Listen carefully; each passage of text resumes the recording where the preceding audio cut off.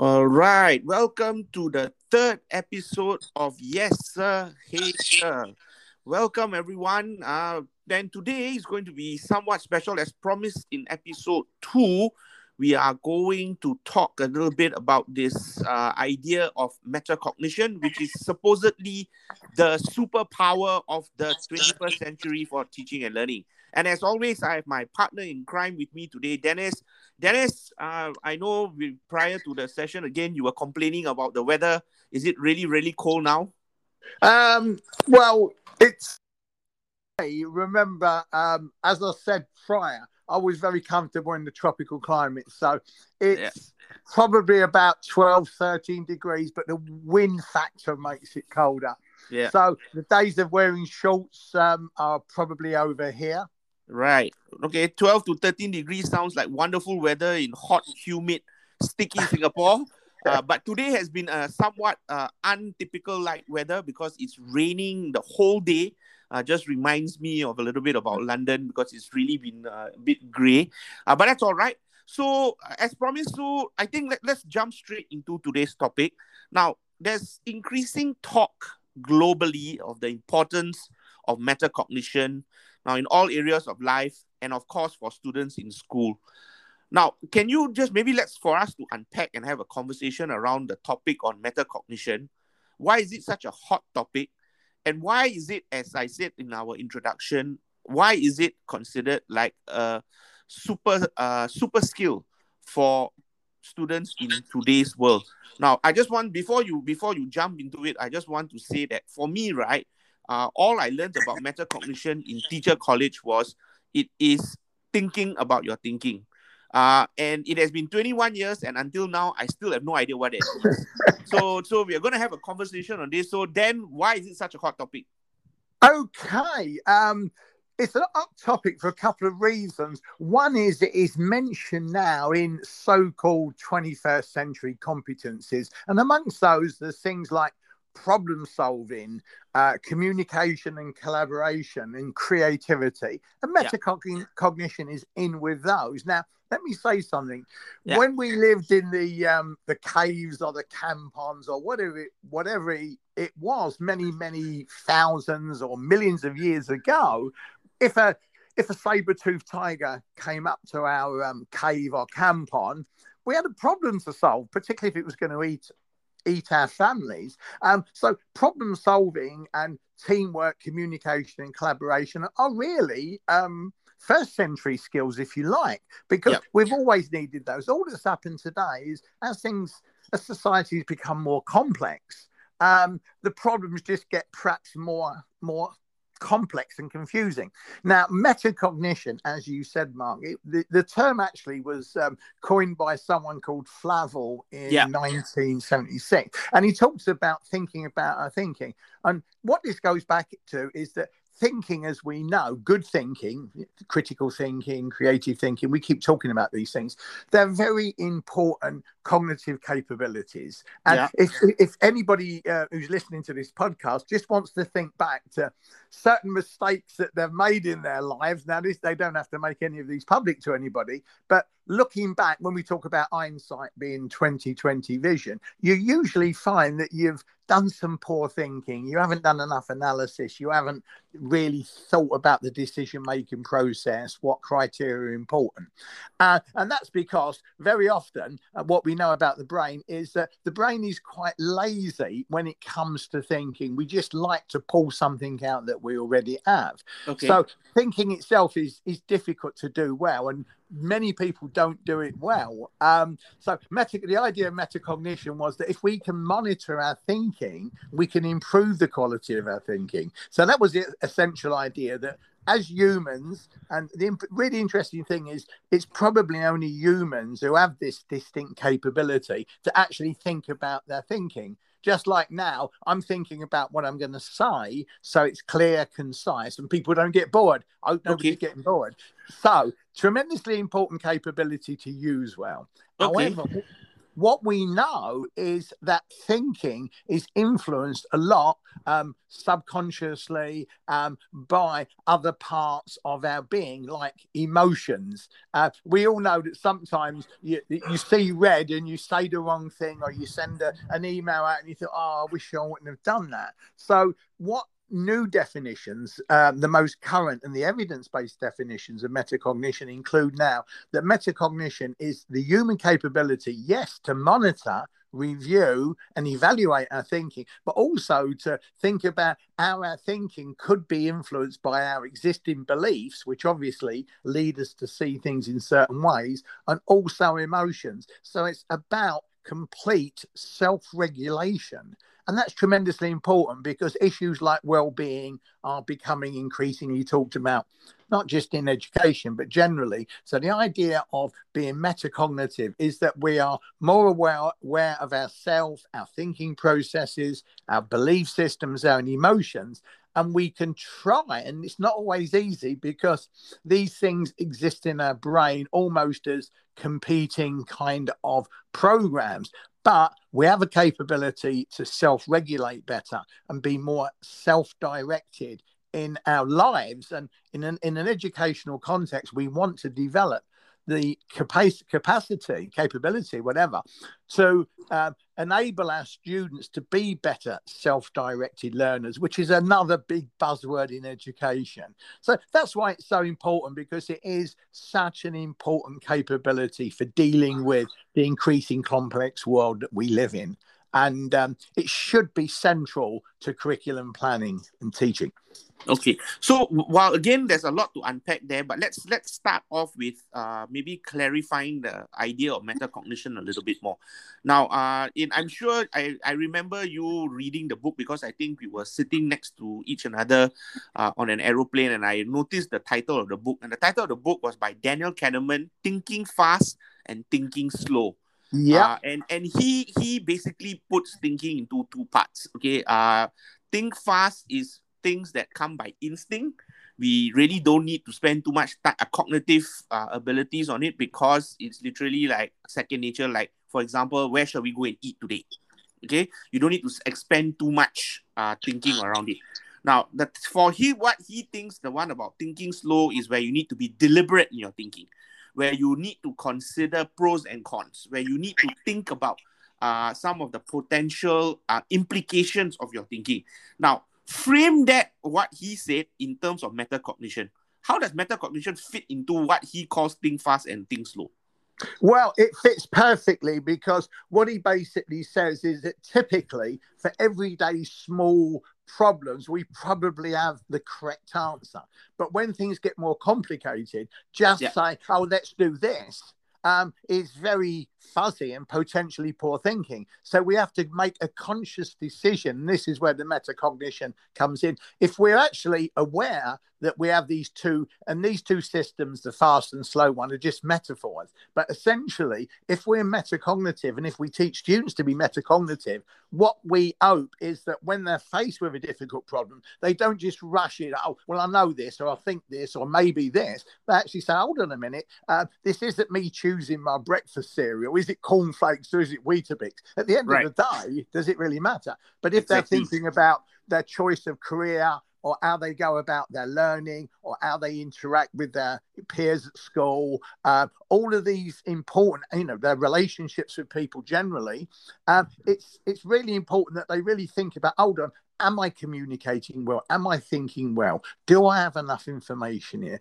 Am I going to make myself look silly by doing this?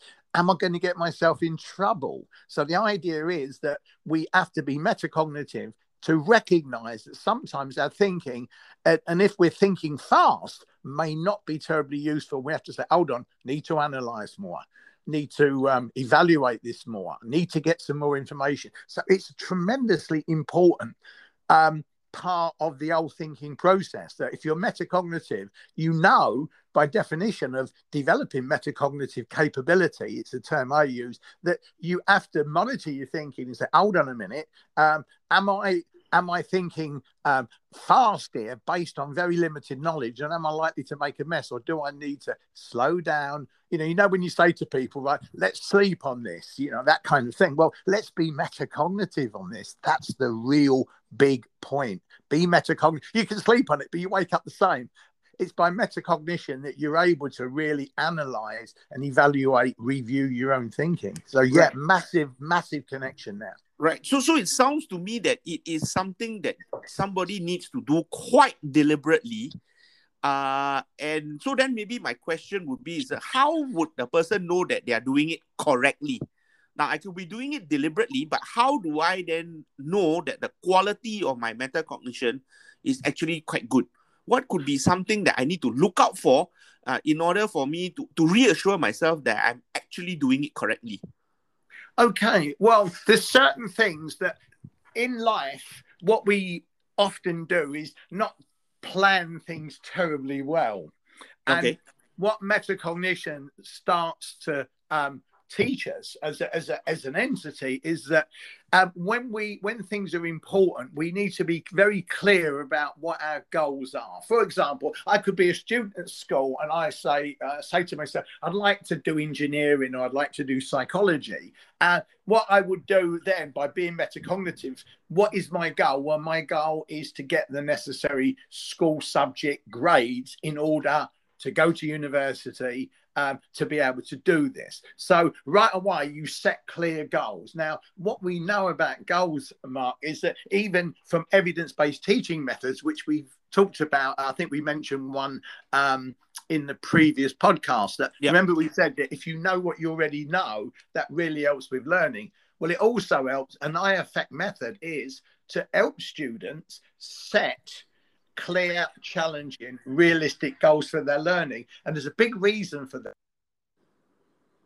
It's a pathway in order to analyze and evaluate how well you're doing. So if I say to myself, right, I need to do A-level maths, physics, biology in order to go to medical school, right, my goal has got to be, as we know, you need high grades, is to get the grade A's or A pluses. So you set those goals. Then once you set goals, then that sets you on a thinking path. Well, to meet these goals, to get these grades, what have I got to do? One thing that's going to come into everything that's challenging is hard work, perseverance. So I've got to learn I have to persevere. There's no point in me saying, oh, well, this is getting difficult, I'm giving up, or I'm going to do this in 10 minutes. Yeah.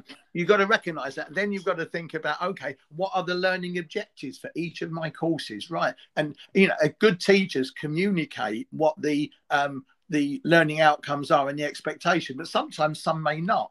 So if you're metacognitive, you must find that out. You ask the teacher, you look at the course syllabus and you say, right, I need to learn theories of psychology. I need to compare and contrast research methods, etc., etc. So you develop a learning plan.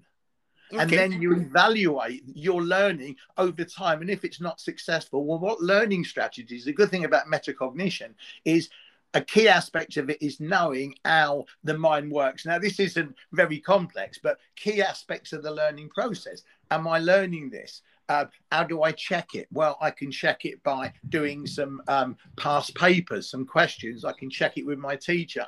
If I've got a group of peers who are similarly motivated, I can check with them. So the idea is that you are able to be clear about what you need to learn and have a clear learning plan, and learning to learn strategies, how to organize information, making sure that you're working with your memory to make sure that you're building understanding. So that's what makes it so important, because it gives you a measure of control over your own learning, which you can analyze, review, and evaluate. So it's a tremendous capability to have.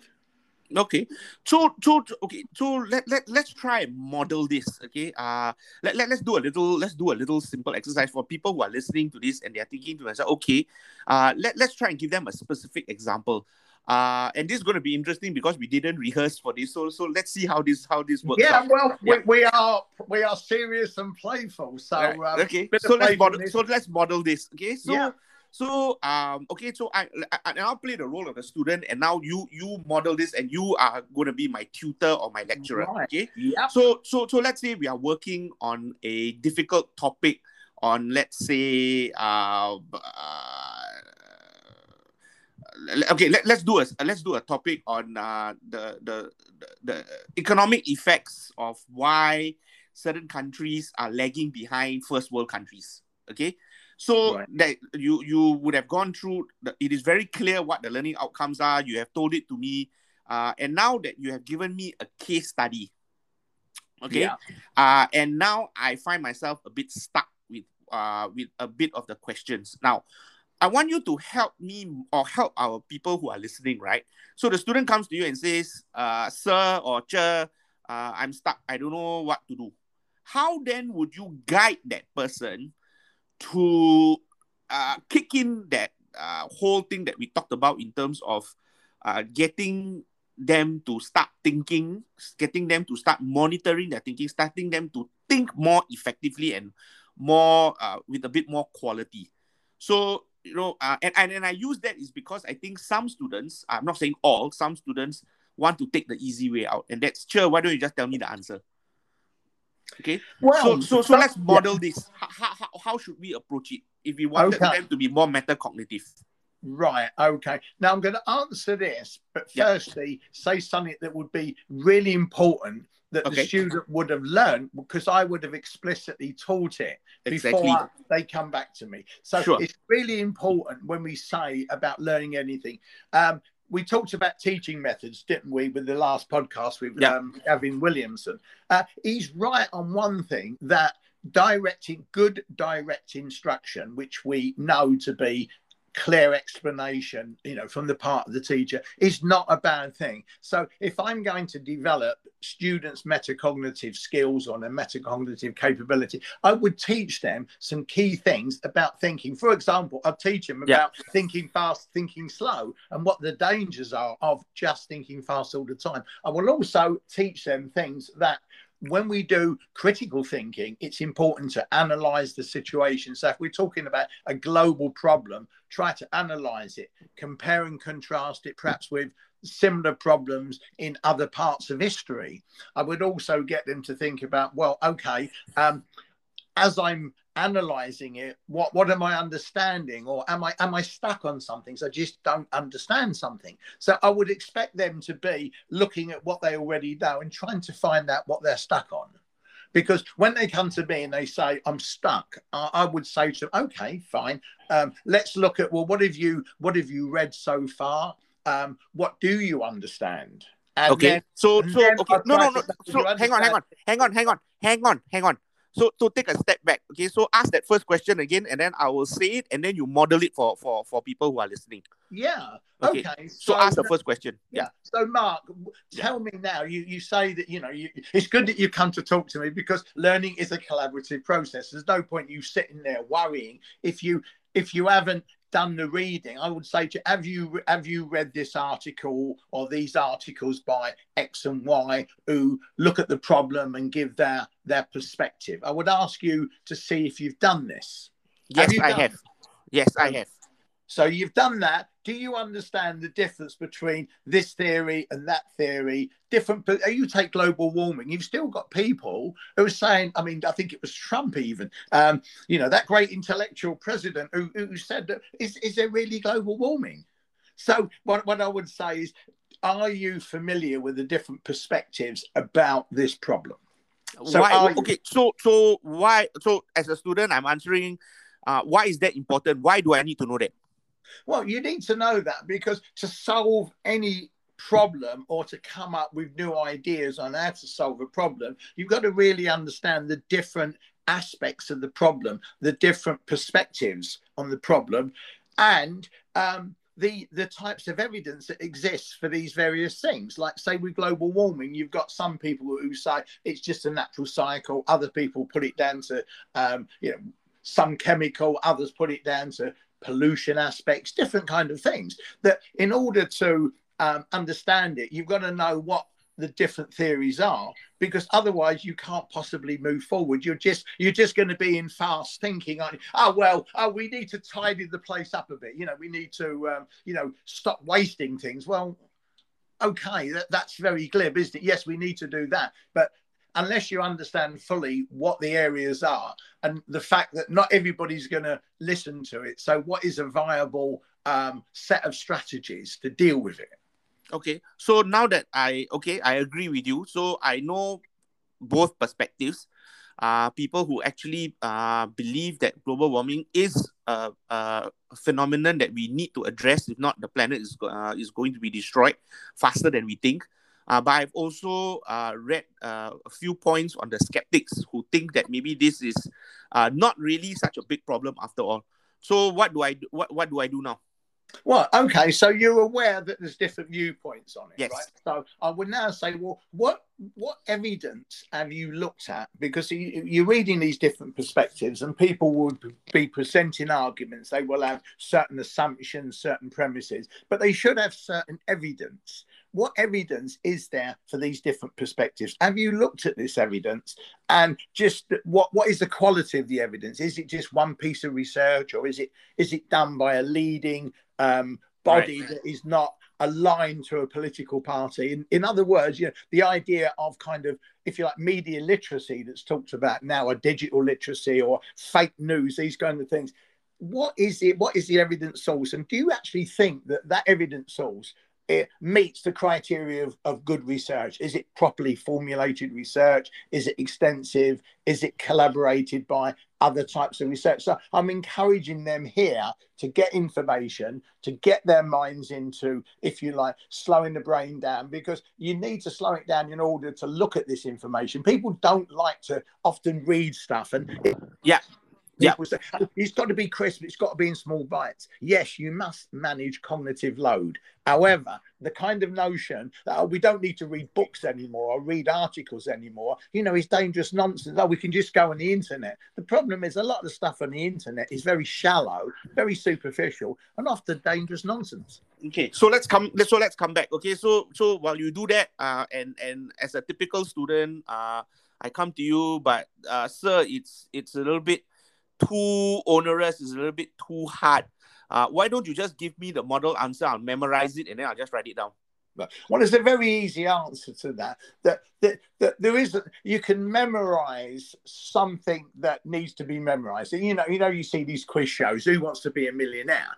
Yep. At the end of the day, the $1 million question is easy to somebody who's a specialist in that field. So if someone said to me, in the match between Crewe Alexandra and Doncaster Rovers in 1923, can you tell me what the weather conditions were like that night, and what the name of the referee was, and what was the name of the referee's dog? Now, that seems a terribly hard question, but if I just happened to be a Crewe Alexandra supporter who was there that night, and I knew the referee personally because he drinks in the local pub with me, and I know that he's got a Jack Russell dog called Russell, it's a dead easy question, isn't it? So the point I'm trying to make to the students is that to model a complex answer is just not possible. You have to understand the topic and show that you have analysed it, you have compared and contrasted different perspectives, that you've made an interpretation based on the evidence. And what you're suggesting is based on criteria. And the criteria could be things, if we're talking about conservation and the environment, issues to do with the cost of degradation if we don't deal with it, how much money we have to spend in the first place, what people are affected, what their perspectives are. So what we're doing is I'm trying to get the student to think better and say, look, you have to understand these things. There is no right answer. Is there a right? I mean, look, when I was in Singapore, you have rules there in Singapore that people in the West may not agree with, things like the death penalty and whatever. And at the end of the day, is there a right or wrong answer to should you have the death penalty or should you not? There's some evidence either way, but ultimately it's a value judgment, and to get students to recognise that sometimes values are involved. So you're helping students to go across different disciplines. There's economic arguments, there's ethical arguments, there's arguments to do with viability. So you've got to get students to think about what they're learning and build understanding, not memorize model answers to complex problems. It just doesn't. It's just Okay. not useful learning. It's not Okay. deep learning. Yeah. Okay. So this is where two. Okay. So I think we more or less have modeled it. And thanks for that very comprehensive thoughts on that. And there are two things that now jump out for me that and I think maybe we can talk about. Number one is then does this put to bed, honestly, the argument of, do I really need to teach content, or do I really need to teach my students how to think and learn? Mark, that is a great question, and Yeah. And we haven't planned this. I mean, we are doing these podcasts to make it informative, practical, and fun, and also natural. Now, that argument has gone on for ages, and I remember even in Singapore in my early days, there was an argument. Yeah. Well, let me give you an analogy. I used to have a Fiat minibus when I lived in the UK years ago, and in the winter, it rarely started if it was wet, damp weather. Right. I would open the bonnet and I would look at it, and in it there were parts. There was metal, there was plastic. However, no matter how much I know about human thinking, I can never fix that car because I have no knowledge. I don't know what the parts are. I could be pulling this wire, I could be doing this, I could be spraying something on something. The chance is like doing a Sudoku cube, that if you know how to do it, I think people can do it in like 5 or 6 minutes. Put me on a desert island with a Sudoku cube and I don't know how to do it, I would probably die. Do you mean a Rubik's Cube, or do you mean a Sudoku puzzle? Yeah, that shows you how much I know about the Sudoku as another type of puzzle, right? Yeah. I don't think it'd be the same thing doing a Sudoku, isn't it? Yeah, I've never actually heard of that, but yeah, a Rubik's Cube. So the bottom line is this: you can't think well about things that you know nothing about. So this is the big myth in education. Now, if we get students to think, well, you can't think without content. People who have good knowledge are more likely to think well, but people that have just memorized lots of knowledge, this is why it's so important to have thinking and metacognition as the regulator, because the two must go together. I can think well about educational issues. Well, I think I can. I don't know what the audience think, but I think I can. But you know why? Because I've read thousands and thousands of books and articles, and written a lot, as people can search and find and read if they're interested. But you asked me to give an opinion on how to develop a good garden. I'm totally lost. I have no idea. All I know is the soil, and you can put stuff in it. But I wouldn't know what, if I want to grow tomatoes, I wouldn't know what tomatoes to grow. I wouldn't know how to plant them. I wouldn't know how to do those. In fact, when I had a garden many years ago, I naively grew some strawberries. I thought, this is good. And I got someone to show me, so I had a little bit of knowledge. But no one told me that once they start going red, that the birds eat them. So in the end, I fed the local sparrow population, but I didn't get any strawberries. So you must have solid foundational knowledge. And what thinking does, this is the interesting thing, is if you teach knowledge and thinking together, it's knowledge plus thinking and some perseverance. That's what builds understanding. And that is hardcore cognitive science. And not many people actually really know that. Knowledge plus thinking. So let's rewind that a little bit. And this is important. So we are saying it is not one or the other. It's really about finding the good balance between really providing the basic fundamental understanding of a subject with key concepts, and then also helping students use metacognition to really monitor their thinking and to improve the quality of thinking. So then, which brings me to my question, and I'm sure people will be asking, Dennis, I already have so much to cover in terms of content. I really don't have the time to do that. Now, it sounds like a beautiful concept, slow down, think slowly, improve your thinking. You'll be a much better thinker, and you'll be successful. And I think that's what anybody can pick up in any good teaching book, which they will say. So, and we pride ourselves in being practical people. So right now, if people are listening to this and say, okay, yeah, sounds all good, what can we do, or what can teachers specifically do, okay, to do that balance that we talked about?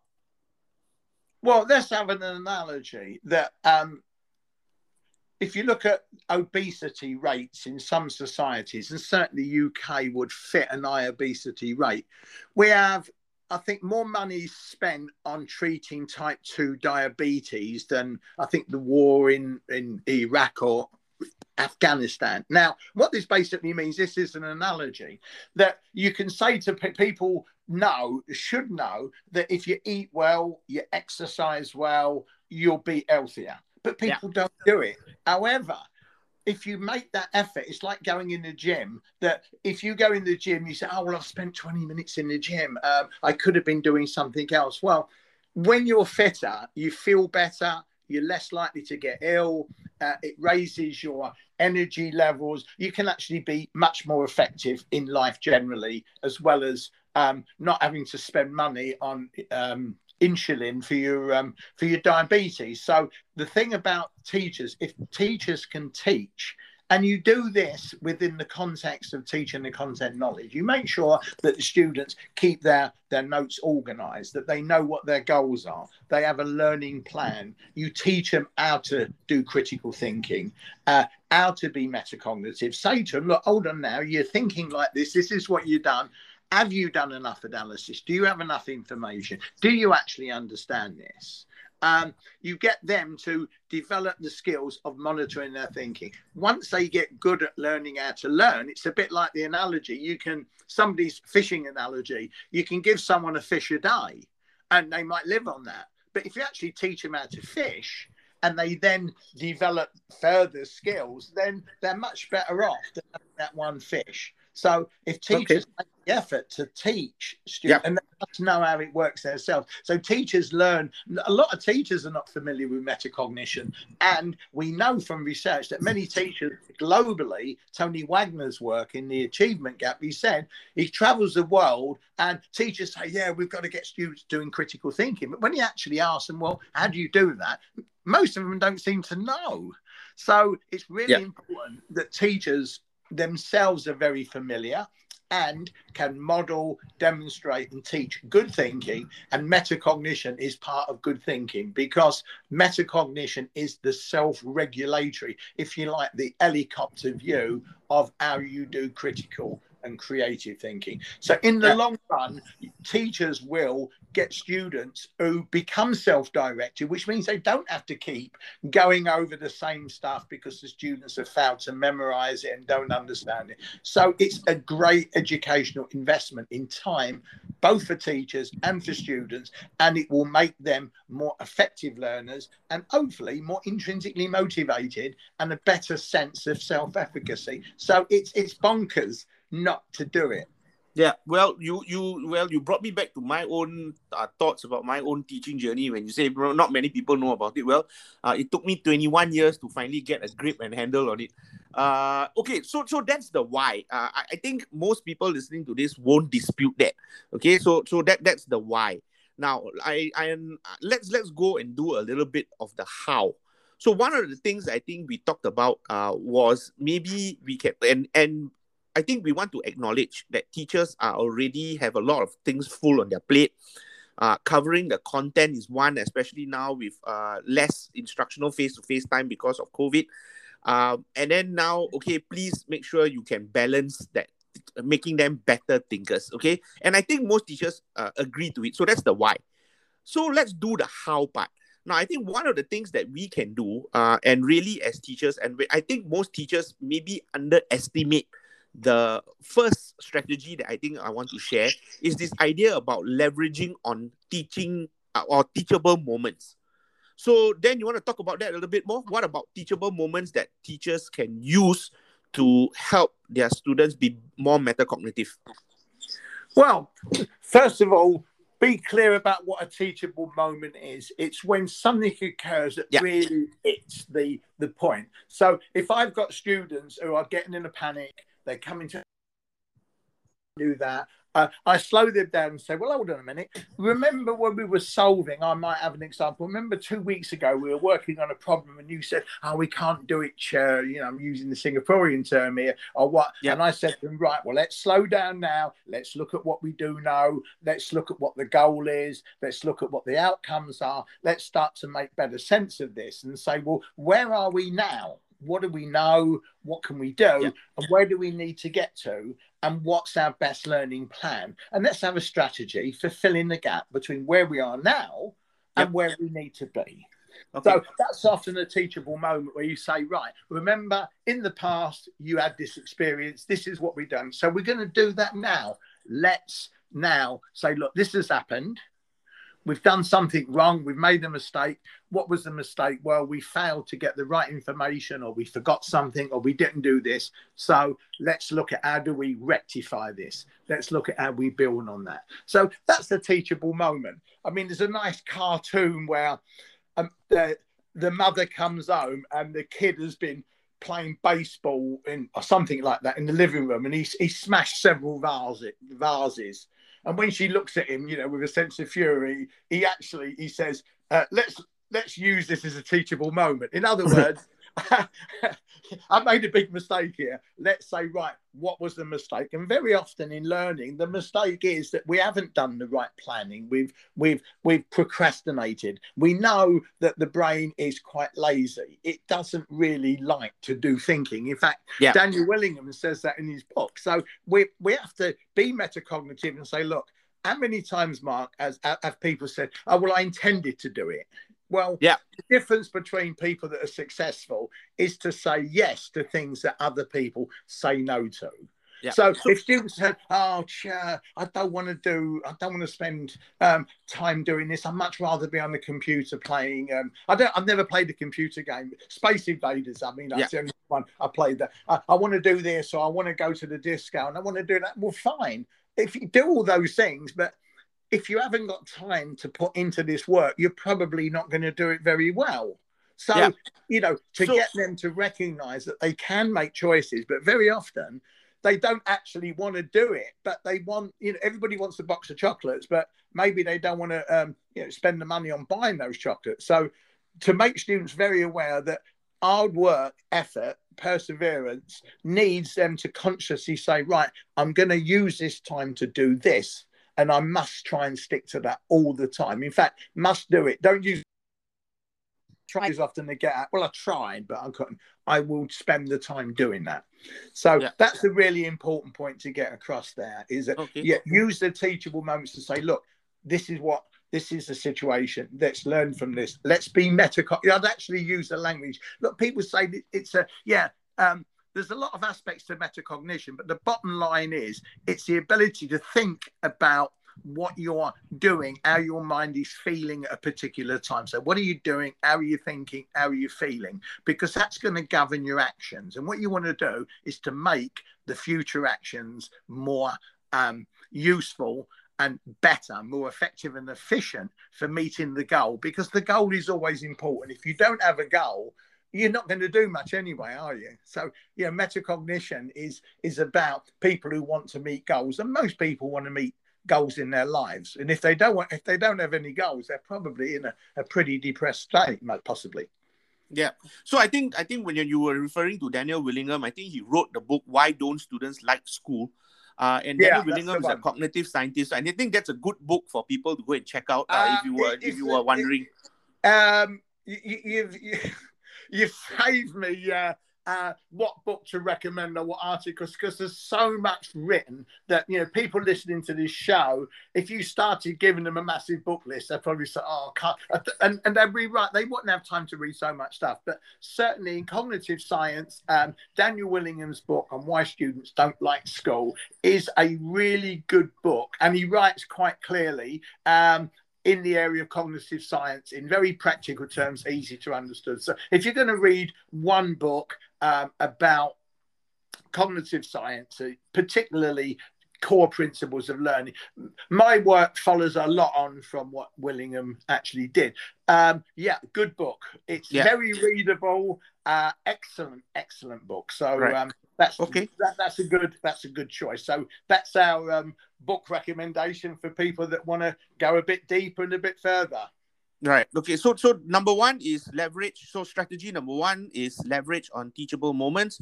Strategy number two is looking at how we can introduce real world tasks. What does that mean, and what would that look like?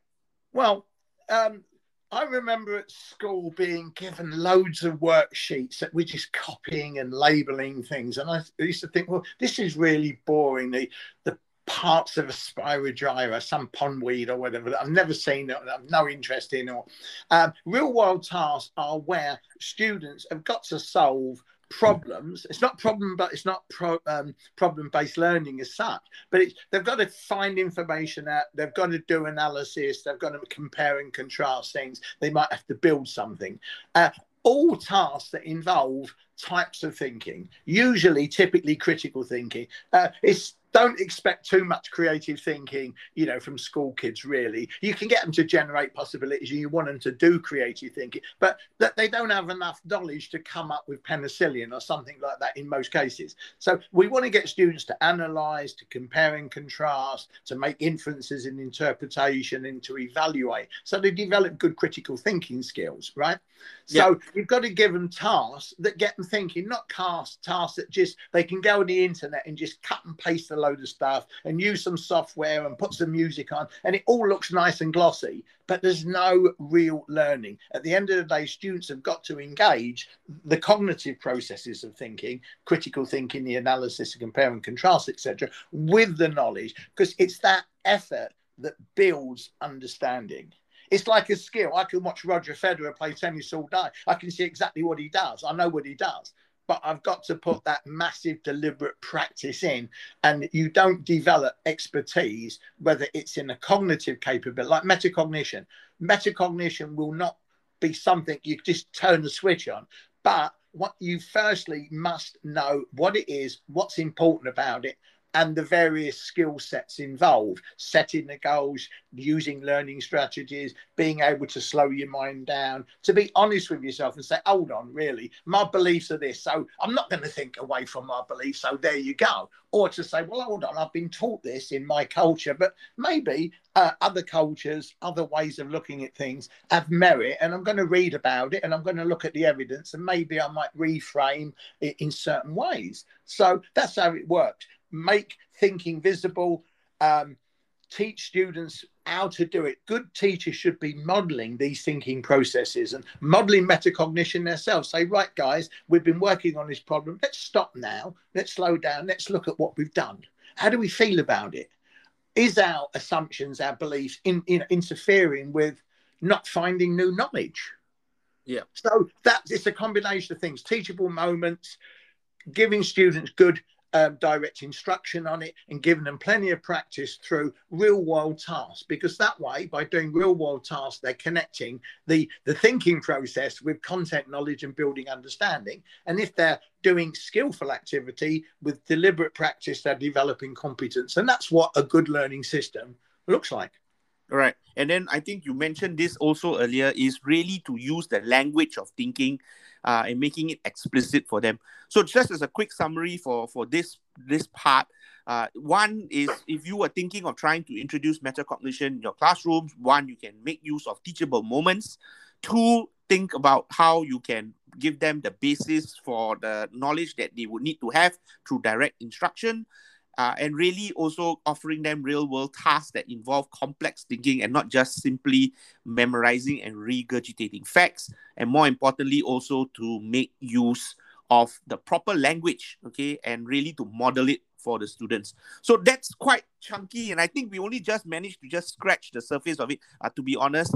But we are also, running out of time. So we will hold that for the time being. And what we can do is maybe also just in future episodes, we might want to consider inviting, real educators or experts in the field of metacognition to also share their thoughts and experiences.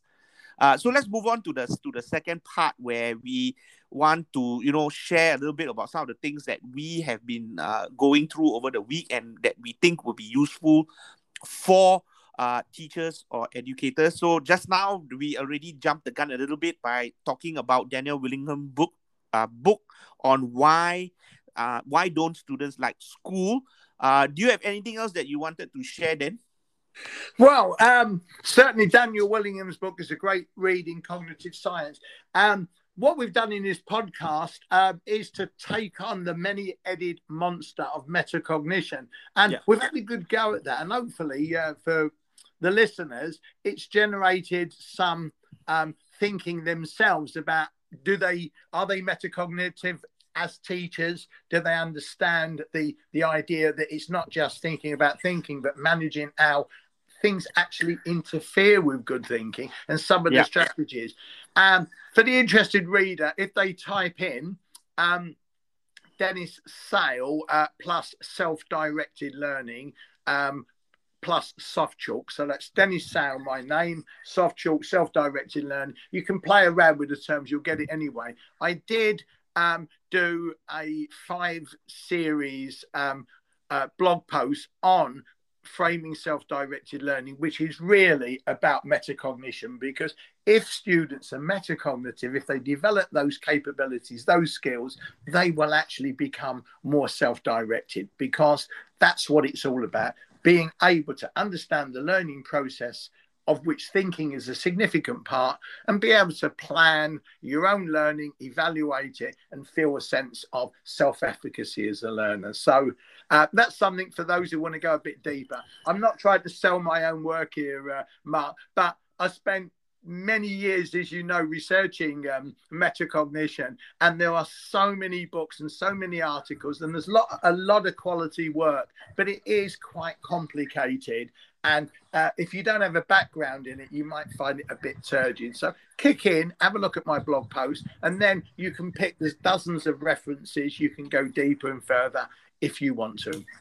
All right. Okay. So I want to share a little tool that I came across. And in light of the fact that we have been doing quite a fair bit of online teaching and learning, and there's a lot of teachers I know who make use of collaborative applications such as Google Documents and so forth. And I found this little nifty app called Mote, M-O-T-E. And you can go and check it out at justmote.me. And it's basically about leaving voice notes or feedback for students for online documents.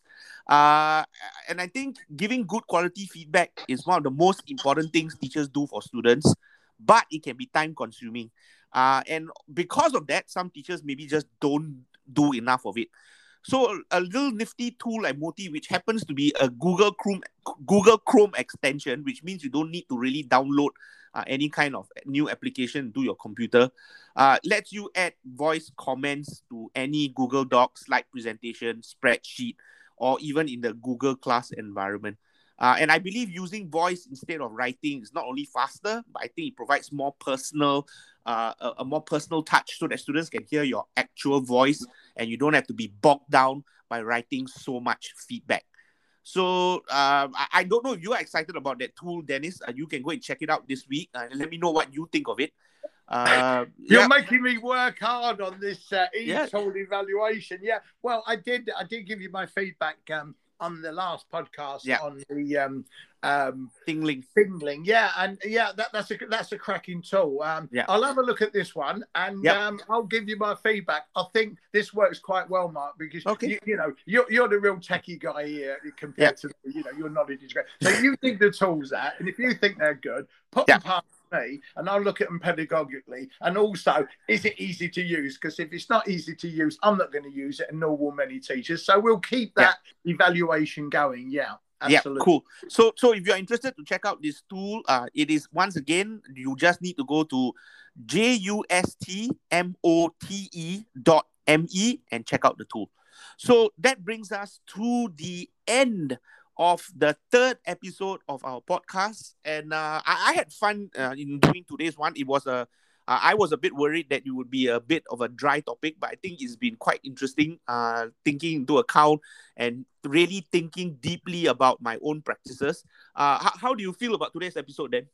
Yeah, it is, but it is really a big topic, and it's something we can revisit parts of it. If Yes, people listening in, if definitely. you want, Mark has told you how to contact us, do give us feedback, because we can go a little bit more deeper, we can go a little bit more wider, and we can even use more humour. As I think Nicholas Chamfort once said, that a day without laughter is a day wasted. And you may have picked up that I am from East London.